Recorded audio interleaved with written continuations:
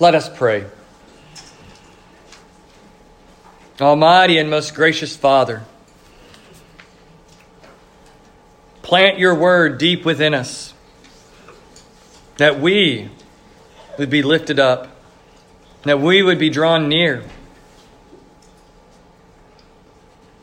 that we would be continually changed by what you have given to us. Enable us, Lord, to know your word, and through your word to know your Spirit, and by your Spirit to know your Son, that we would be in all ways made like him, that through knowing him we would be fashioned more and more to be a people of your own choosing. And so we ask that you would guide us this day. Enable us to know your word and to know you, O Lord.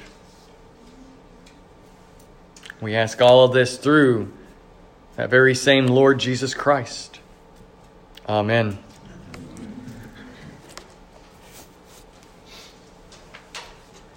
I'm not much of a farmer or a gardener. The last couple of years we have attempted to just have a small little vegetable garden in our backyard, and that has not been the most successful of endeavors. We got a few tomatoes. Actually, we got quite a few tomatoes last year. Tomato plants did well finally, but I don't grow those from scratch.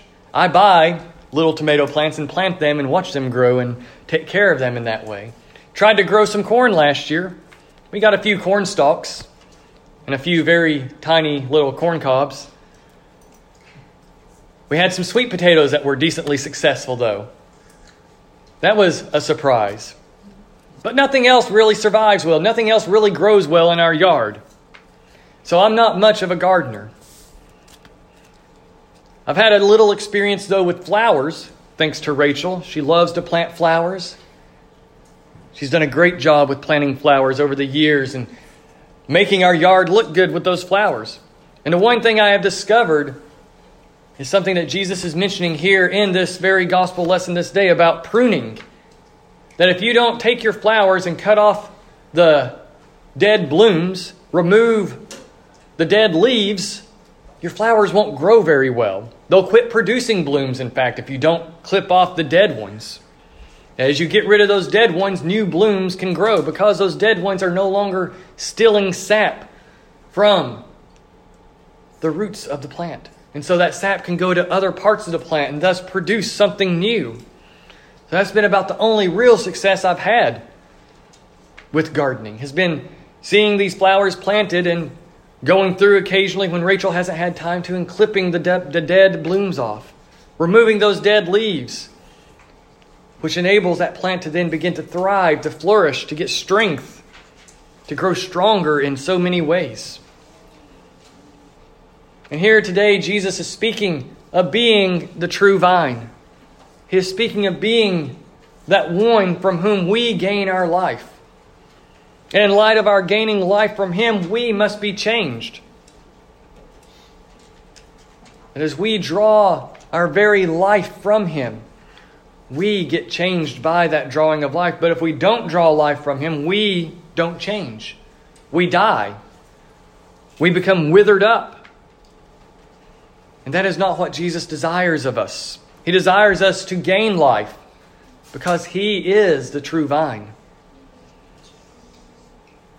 And out of being the true vine and giving to us life, he then calls us toward joy. He calls us to have a new disposition, to be people who not only gain life through him, but gain joy through him.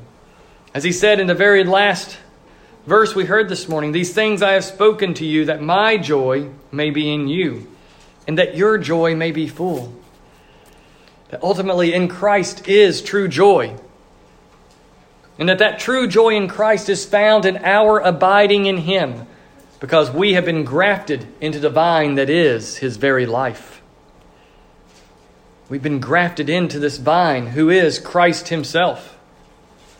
And so we just simply begin there with that grafting into the true vine, grafting into Christ the vine. And now I know Christ didn't mention anything about being grafted onto the vine. In this, he just simply gives that picture of him being the true vine and his Father being the vine dresser. That is an analogy, a metaphor. He's giving us a bit of a parable here of the vine. And the reason he picks this idea of the vine, I think, some have tried to speculate and figure out all these different intricate ways that maybe he saw a vine growing as they were walking toward the Garden of Gethsemane and it made him dive into this. Or maybe it was simply they just finished up the Last Supper. There he spoke of the fruit of the vine as he was offering the cup to his disciples, that cup of wine. And now here he's ruminating over the idea of the vine. It could be either one of those. But even more, I think that it reaches back into just Jesus' great knowledge of Scripture itself. That within Scripture, Israel is continually shown and called the vine. It was so frequently used that Israel is the vine of God. That during the Maccabean period, when Judah had some level of independence, they were an independent nation for a while. Their coins, the coins that they would meant for use within their own nation, had a vine on them, had a grapevine imprinted on them. Because Israel is the vine of God. Israel is the vine that gives life, that is supposed to give life. As it grows, life is being given and fruit is being grown. But in so many ways, Israel fails in doing that. Just like with Jesus being the true temple, because the physical temple has not succeeded in making God known, making Yahweh known as it was supposed to. And thus Jesus comes and becomes the true temple by being God in the flesh. Here, he steps into the shoes of Israel and becomes the true vine, saying that I am the one from whom life will go out to the world. It is no longer Israel herself drawing the world into itself to make known Yahweh. But instead, I will be that true vine because Israel cannot succeed in that. Israel has failed in it over and over and over. Instead of being a proper vine, Israel became a wild vine that produced sour grapes and was incapable of actually drawing the nations to Yahweh. And so Jesus becomes that true vine now. He steps in and becomes the vine in which all the world, all the nations must be connected in order to know life. And that's why I speak of being grafted into Christ. Because ultimately that's what happens to us. We must be united to Christ. We must be grafted into Him because He is the ground of our entire salvation. And that's what it means for Him to be the vine. That means that He is the source of all for us. That as we grow on Him, as we grow out of Him, as we are those branches that come off of that vine, we are drawing all of our life from that vine. And we must depend upon that vine. We must continually find life, find sustenance from the vine who is Christ. And so Christ is the true vine, and we are grafted into Him. And Jesus goes on to say in verse 2 that every branch in me that does not bear fruit, He, that is God the vine dresser, takes away. And every branch that does bear fruit, He prunes, that it may bear more fruit. Already you are clean because of the word that I have spoken to you. Here we see that in being grafted into Christ the vine, we are called to bear fruit. Being united to that vine, being part of that vine means bearing fruit because we are receiving life. We are receiving sustenance, and the goal of a branch growing on a vine, especially a grapevine, is for that branch to produce grapes, to produce good grapes. And so the Father desires for us to grow and to bear fruit. But if we do not bear fruit, ultimately we will be taken away. We will be cut away from that branch. We will be removed. Or more to the point, we remove ourselves. When we don't receive life, when we don't depend on life and sustenance to come from the vine, we are stripping ourselves away from that very life. We have taken ourselves away from salvation, taken ourselves away from the ground of our being. We are removing ourselves from Christ when we don't depend upon Him, when we don't bear that fruit, when we don't remain attached to Him. We are at a loss. We get taken away. We get removed because we have removed ourselves. But as we remain, as we draw life, as we grow fruit, what does the Father do? He prunes us. He cuts away that which is unnecessary in us. He strips away our brokenness. He strips away our sinfulness. He reveals to our eyes the ways that we are not truly following Him. So He prunes us. He cuts those things away so that we might bear more fruit, that we might grow more in Christ. That God takes away that which is a distraction, that which draws us away from Christ, in order that we would then depend upon Christ more. And that depending upon Christ is what Jesus moves to next. After speaking of that vine that He is, that gives life to all who are united to Him, that through that life the bearing of fruit comes, He says, "Abide in me, and I in you. As the branch cannot bear fruit by itself unless it abides in the vine, neither can you unless you abide in me." Moving from that image of that vine, He now shifts us to the reality of what He wants us to understand, that we are to abide in Him, that we are to find our life in Him, that we are to truly find sustenance by remaining near to Him. That He is the ground not only of our salvation, but of our entire livelihood. We can't bear fruit without being in the vine. A branch that detaches itself from the vine can no longer receive life. Therefore, that branch must abide in the vine. Likewise, we must abide in Christ. We must find and remain within Him. But even more beautiful than that, in abiding in Him, He abides in us as well. That as we abide in Him, we find that He is there within us. He has united Himself to us because He is divine, and we are the branches, and so we are connected to Him. And as we abide in Him, we find that He is abiding in us. And that makes sense, doesn't it? If we're receiving life from Him, He is life itself. So therefore, if His life is in us, He Himself must be in us.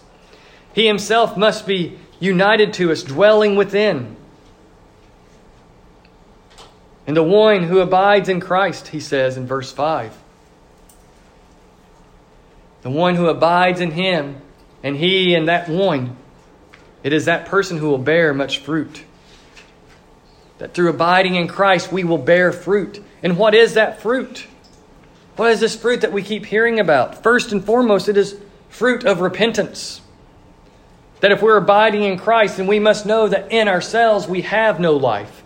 In ourselves we have no righteousness. In ourselves we have nothing before the Father. That if we abide in Christ, then the first thing we must be doing is repenting. Recognizing our sin as sin.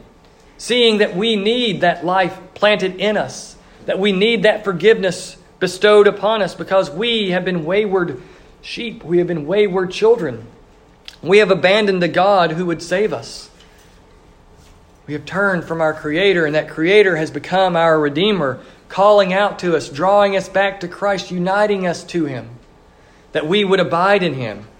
And that through that abiding, He would be in us. And through Him being in us, we would bear fruit. Beginning with that repentance, beginning with that turning from the sin that has drawn us away, that sin that would drive us to separate ourselves from Christ. That sin that has led us to being born without knowing God. That He must come to us. And He joyfully comes to us, yes. But He must come to us because we are broken sinners to begin with. And He pours new life into us and makes us new once more. And then we are called to bear fruit. And that turning from sin is not an easy and simple thing to do. It requires fortitude. It requires work. But it's a work that draws strength from Christ abiding within us. And that fruit is part of the pruning work of God. That fruit comes, that fruit of repentance, that fruit of confession that then leads to good works and good deeds, that leads to love of neighbor. In order to repent, He must reveal that sin to us. And that is His pruning process of opening our eyes to that sin, of bringing us some level of pain as we see that which has broken our relationship to Him, that has broken our relationship to others, that sin is there and must be dealt with, and that Christ deals with that sin for us in order that through His dealing with it, we can then confess it as sin, not having any fear of rejection from the Father, knowing that Christ has dealt with sin for us, that we can then draw near and abide in Christ and receive the love of the Father through Christ for us. That we can receive His loving pruning of that which is wayward in us. That we can receive that struggle that He brings into our lives to drive us to Himself more deeply, to drive us more deeply into abiding in Christ. That we would know Him as the ground of our entire being. And Jesus goes on to say that without abiding in Him, we can do nothing. That we have no spiritual fruit, we have no spiritual good truly flowing from us if we do not abide in Christ. Abiding in Christ is the root and the foundation of all that we do in our spiritual lives. That any good deeds that flow out of our lives must flow from, first and foremost, our abiding in Christ, our dwelling in Him, our receiving from Him His sustenance, our receiving from Him His life, our looking to His Word continually to reveal to us the work that He is doing within us. If we are to abide in Christ, we are to abide in His Word. And that's what He says up in verse 3. Already you are clean because of the word I have spoken to you. His Word cleanses us. His Word prunes us. His Word purges us of that which is wrong in us. And so as we hear the Word of Christ, we are being pruned. And as we are being pruned by hearing the Word of Christ, we are being cleansed of our sins. And thus we are being enabled to produce fruit. As we abide in Christ, we hear His Word. And as we hear His Word, we are made into who He desires us to be. And He desires us to be those who bear fruit. The one who does not abide in Him, He says, will be thrown away, will be cast away into the fire, and he will be burned. Here's one of those moments where Jesus sounds very much like John the Baptist. The tree that does not bear fruit has the axe laid at its root in order to chop it down and cast it into the fire. So if one does not abide in Christ, one has cut himself off from Christ. And thus he will be cast away in the end. He will be rejected as he has rejected. The one who abandons the ground of life loses all life. But there's always opportunity to turn back before that end. To go back to abiding. To go back to being united to Christ.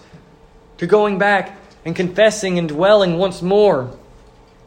To return from that path of destruction. To turn back from it in repentance.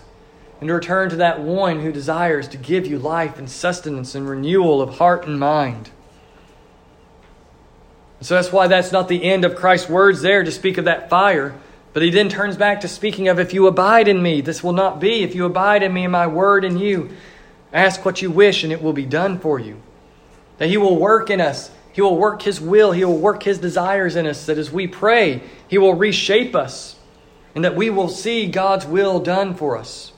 We will see God accomplish our prayers. We will see God do the great things that we need him to do.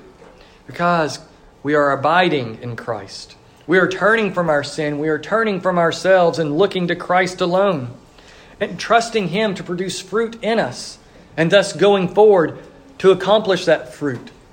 Going forward to grow that fruit. Receiving what he brings into us, knowing that he desires it for our good. That even if trials come into our lives, those trials are not meant to do us harm, but to do us good, J.C. Ryle says. We should desire to be changed by the Father. And that desire is going to flow out of our abiding in Christ alone. And even more so, as we abide in Christ, we will abide in his love. And as we abide in his love, we come to discover that we find true joy in the vine of life. That the love of Christ is our life. That is why we must abide in him. The ground of our every action must be in this vine of life that brings us joy. Jesus has fully received the Father's love, and He abides in the Father's love. And that abiding in the Father's love brings Him joy. He knows joy in its fullness because He abides in the Father and does His will. But He says in verse 9, as the Father has loved me, so have I loved you. Abide in my love. As the Father loves Jesus, so Jesus loves His disciples, and therefore He loves us in that same way that the Father loves Him. And that should bring us joy. That should bring joy in a way that overflows out of us, that drives us nearer to Christ.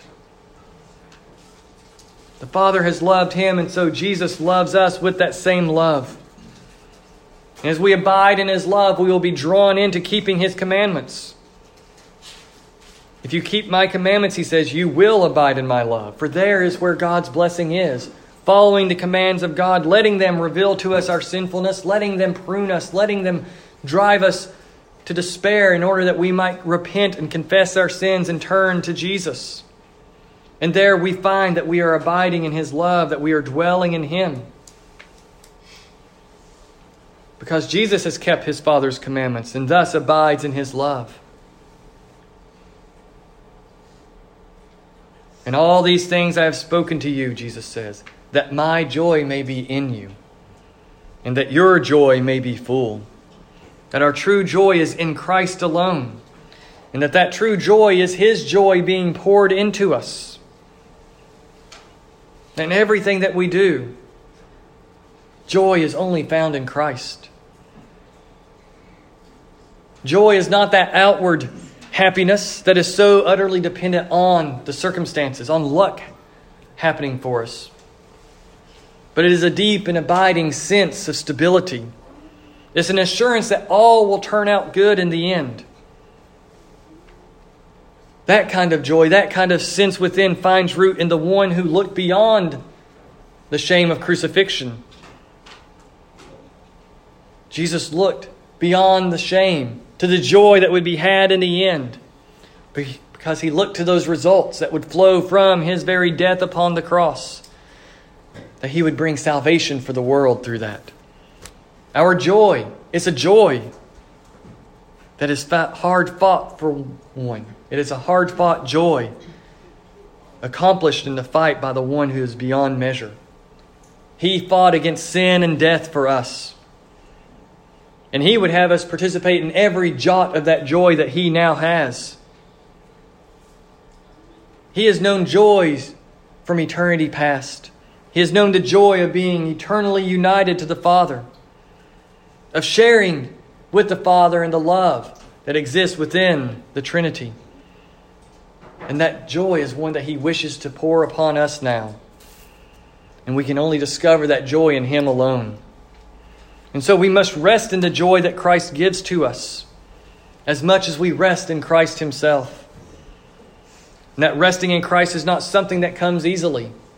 Resting in Christ is something we must fight for, because it means fighting against ourselves. We must continually fight that old man that we have put to death by our remembrance of baptism, but he nonetheless rears up and fights against us. He desires to steal that eternal joy from us by giving us only a few moments of lucky happiness, a few moments of fleeting feelings of goodness. That is what the old man desires to give to us.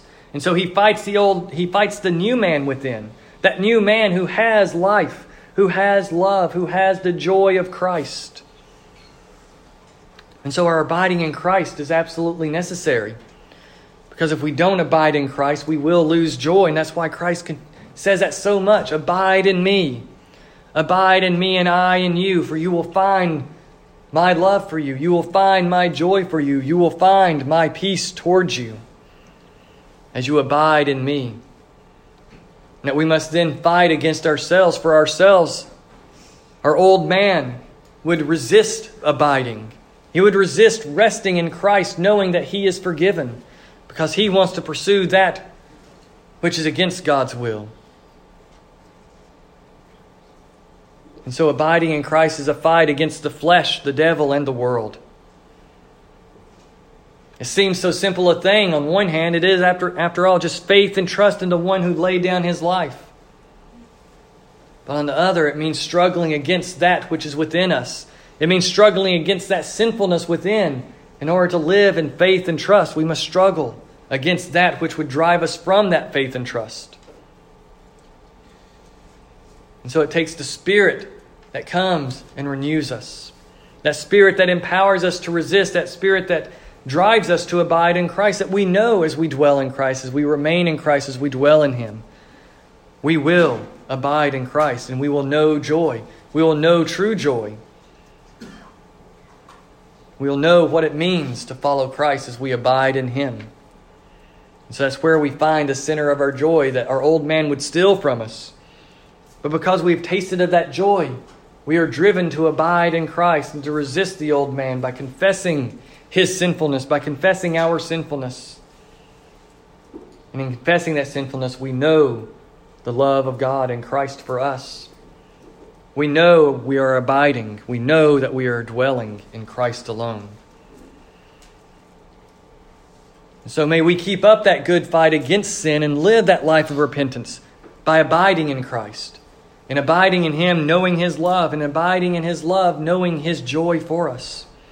That true joy comes from us being grafted into Christ. Because He is the one who has accomplished salvation for us by being the true vine that gives life to the world. In the name of the Father, and the Son, and the Holy Spirit. Amen. Amen.